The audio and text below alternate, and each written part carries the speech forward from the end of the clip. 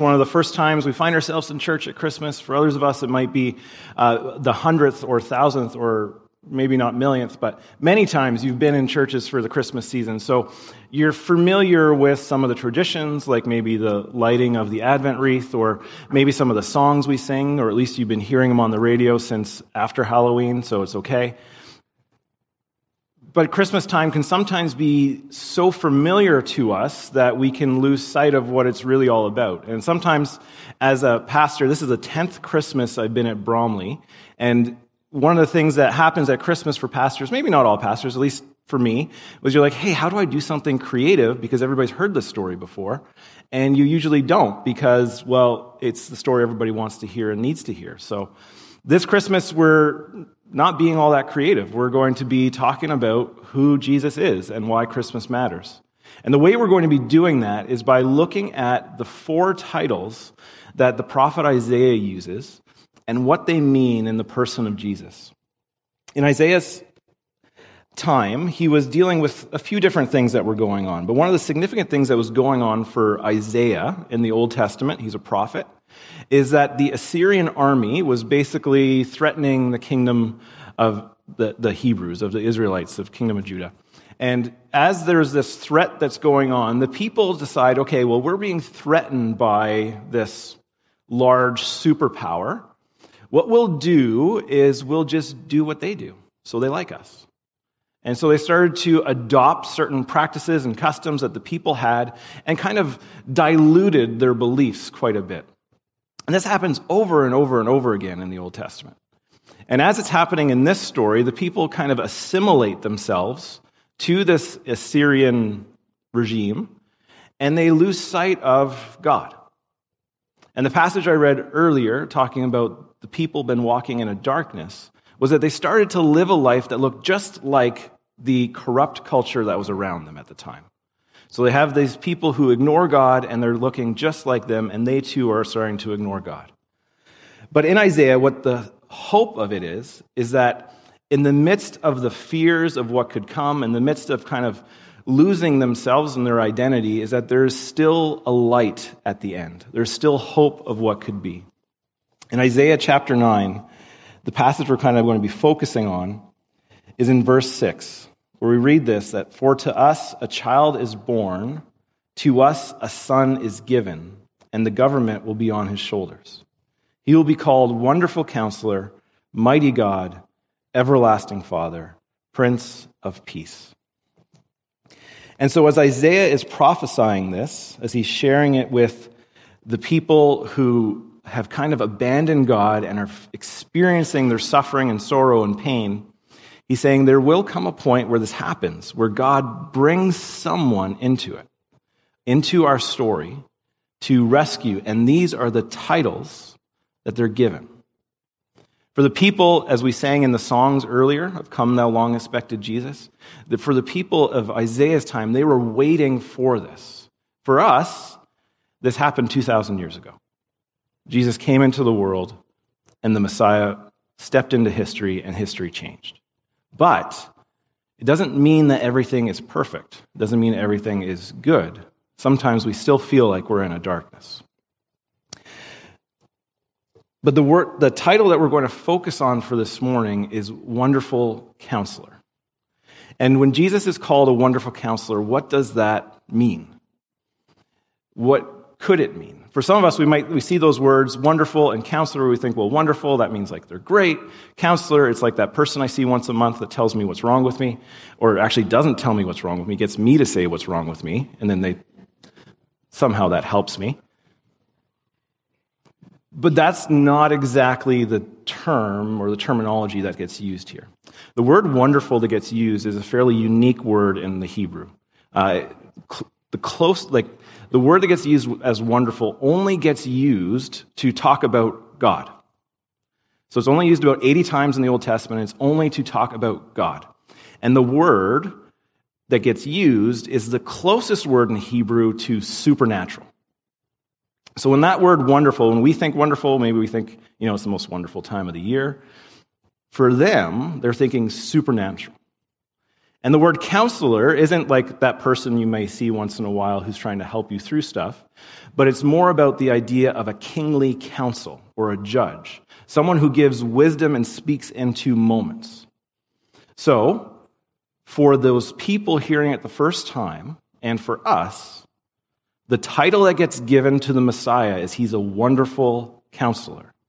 That this person will be able to supernaturally speak wisdom and direction into life. That's what wonderful counselor means. And it's a theme that comes up in the life of Jesus because that's who Jesus is.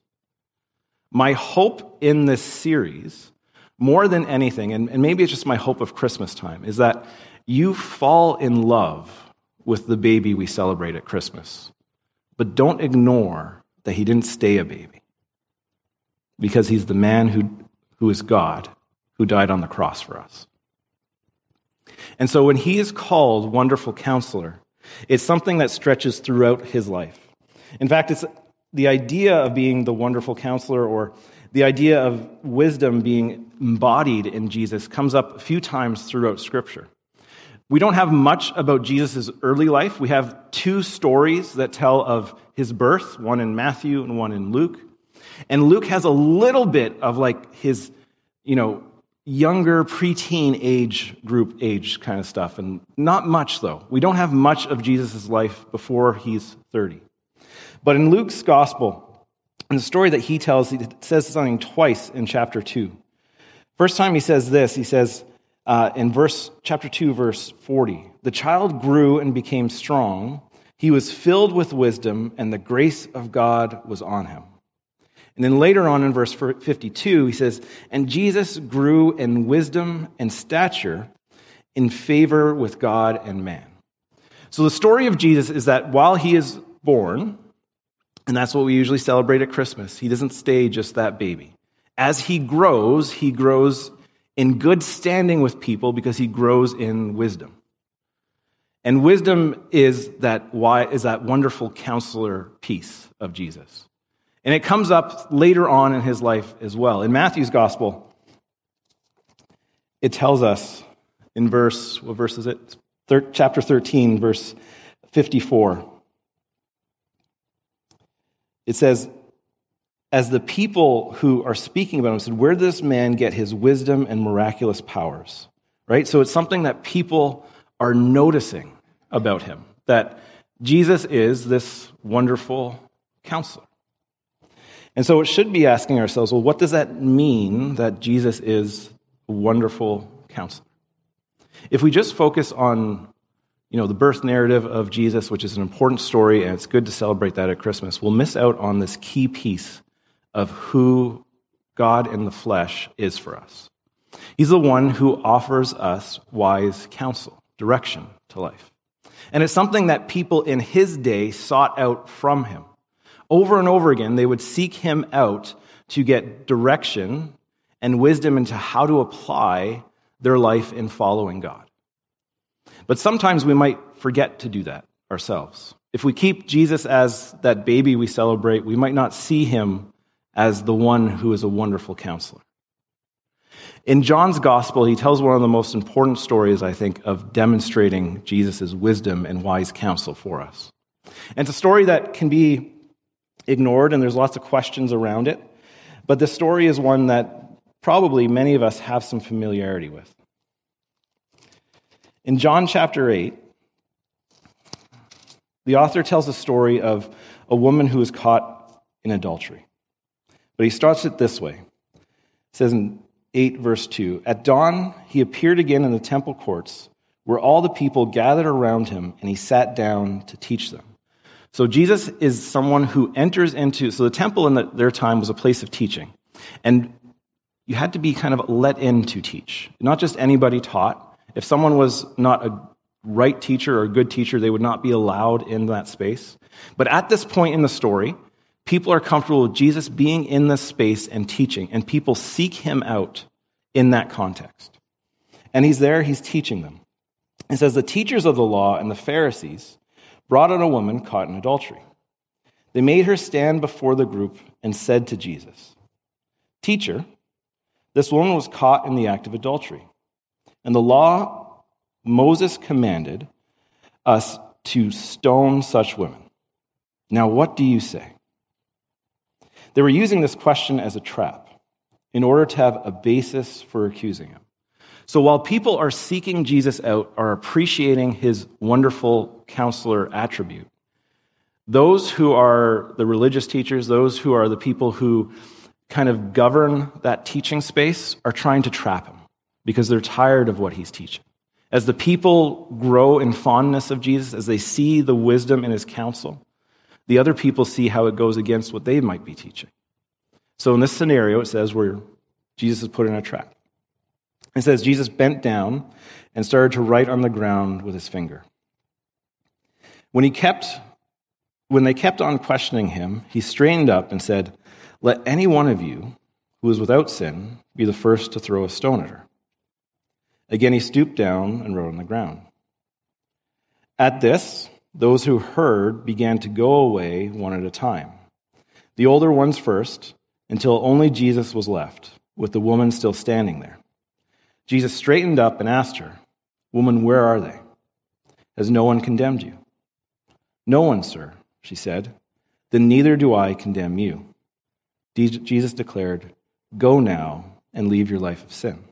So in this moment, Jesus is confronted by religious leaders who are trying to trap him. And they bring a woman who, under their regulations, should have been killed. And Jesus turns the table. He gives wise counsel in this moment, where he says, let's look at ourselves first. Let's stop accusing, bringing accusations. Let's self-reflect. Who's better than her? The answer is no one. They put down their stones. But he says to her, stop doing what you know you shouldn't be doing.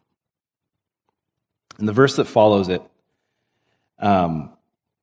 is so important, even though it's not part of the story. It says, when Jesus spoke again to the people, he said, I am the light of the world. Whoever follows me will never walk in darkness, but will have the light of life. So Jesus is that light that speaks into the darkness that we wait for, that we hope for. Is that wonderful counselor that we long to speak into that darkness to give direction through it. In the context of the story that I just read, he speaks both to the woman who is caught doing something that she shouldn't be doing, caught doing something contrary to God's design for her, and says, don't keep doing it. But he's also challenging those who are bringing that up as the real issue, saying, look in your own heart. Do you really have a right to do this? That's a wonderful counselor. Jesus presents a way forward into a difficult situation. As the other people are trying to trap him, he presents a way forward that they didn't think would come out of that conversation. They can't trap him because he's too good for them. He knows a better way. He knows a better way than going, okay, this is right, this is wrong, but actually says, how do we move forward into a situation that's difficult? The people were in a great darkness, but God brings hope in light. Jesus says he is the light of the world. As that light enters into the world, it provides us an opportunity to know him as a supernatural counsel. The one who can give us direction and wisdom to life in the moments where we think that maybe all hope is lost, or we think that there's no way out of this situation. He can speak into our lives with a direction that's clearer than we understand, but we need to follow it. We don't know about this woman, really. There's a lot of missed history on this story. We don't know what happens to her. There's some tradition about her, but we really don't know her at all. We don't know if she actually just said, okay, I'm not going to live a life that I was living before. We do know that the religious leaders kind of buckled down and said, okay, we really got to get rid of this guy now, and led to his death. But what we really need to go is, well, who are we in the mix of the context of this story? We are like the crowd that hears this story and goes, okay, what is the wonderful counsel for me?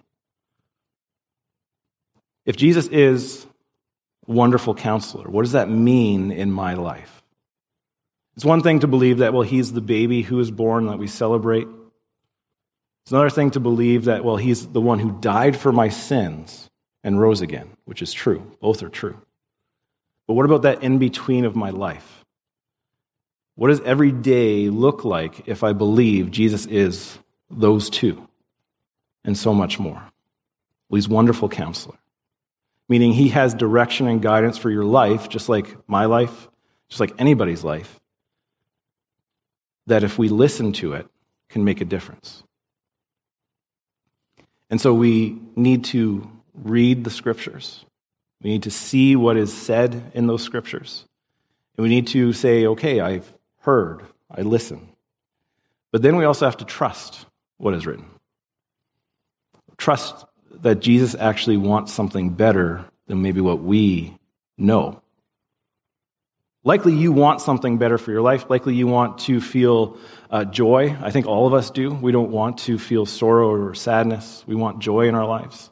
Likely we want something good for ourselves. Maybe there are moments where we feel overwhelmed and it's hard to see that. But I hope deep down you know you deserve joy as well. You are someone who's made in the image of God. You are a wonderful masterpiece. And you deserve more for your life than to be miserable. But you also have to trust that Jesus wants something even better than you can imagine.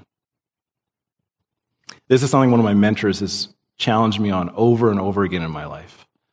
One of my mentors, Taylor, he would often say, Rob, you need to reframe what you're thinking and trust that Jesus cares even more. So when I share my concerns with him, and sometimes it's really frustrating because he always has a good answer and it drives me nuts. But as I share, and usually it's something like, I'm worried about my kids. I want my kids to know and love Jesus someday. And he says, Rob, you need to reframe that because Jesus loves your kids even more. And you need to trust that. And it's easy to just hear it. It's easy to just say it, but you have to trust it. So when I read the scriptures, when I read the stories of Jesus, when I see what Jesus has said, when I listen to it, I need to trust it to be true, to trust it to be better than what I could do. And then I have to follow. I have to do it.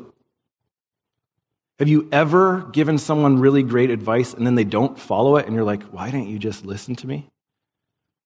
I know you've never done that yourself. Nobody who's given you good advice, you always follow it, I know.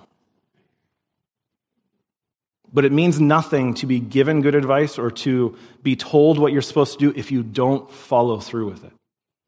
It's like with your kids when you say, don't touch the hot oven because you'll burn yourself. And then they're like, I don't trust that. Let's see. And they do. You're like, well, you should have followed what I told you. We need to listen. We need to understand what Jesus has said, how God is instructing us to be.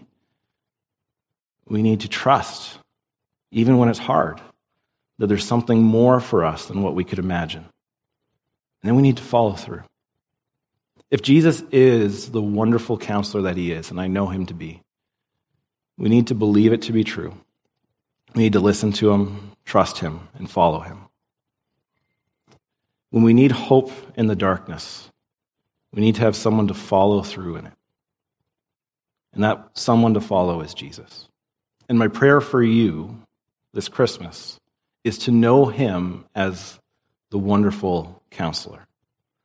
The one who can guide you when your moments seem darkness, when hope seems lost, when confusion and frustration is rampant, to something so much better than you could ever imagine.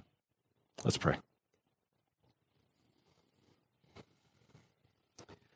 God, I thank you that you are the God who invites us to know you, the God who is not absent from our lives, even though sometimes it seems like you are so far off. I know the truth is that you are ever present with us, and sometimes it's hard to imagine that. But that is what Christmas reminds us. Reminds us that you are Emmanuel, the God who came near, the God who chose to be with us, to give us hope, to redeem us, to make us new. God, sometimes we need that reminder, and I pray that this Christmas season we find it. That by your Holy Spirit we can know to be true the hope that is offered in Jesus. And I pray that we come to know you, Jesus, as the baby who was born to enter into the world, the God who is with us, and as the Messiah who took on the sins of the world on the cross and died for our forgiveness, for our atonement, to make things right, but also the one who is a wonderful counselor, who has guidance and direction for our lives.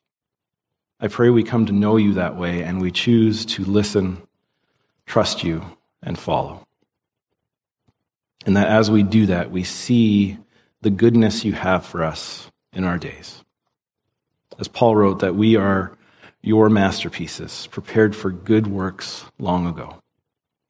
Help us to know that truth, to embrace it, and that even in moments of sorrow or suffering, persevere, because we know your hope will not put us to shame. I pray we come to know that today and every day. And I pray that in Jesus' name. Amen.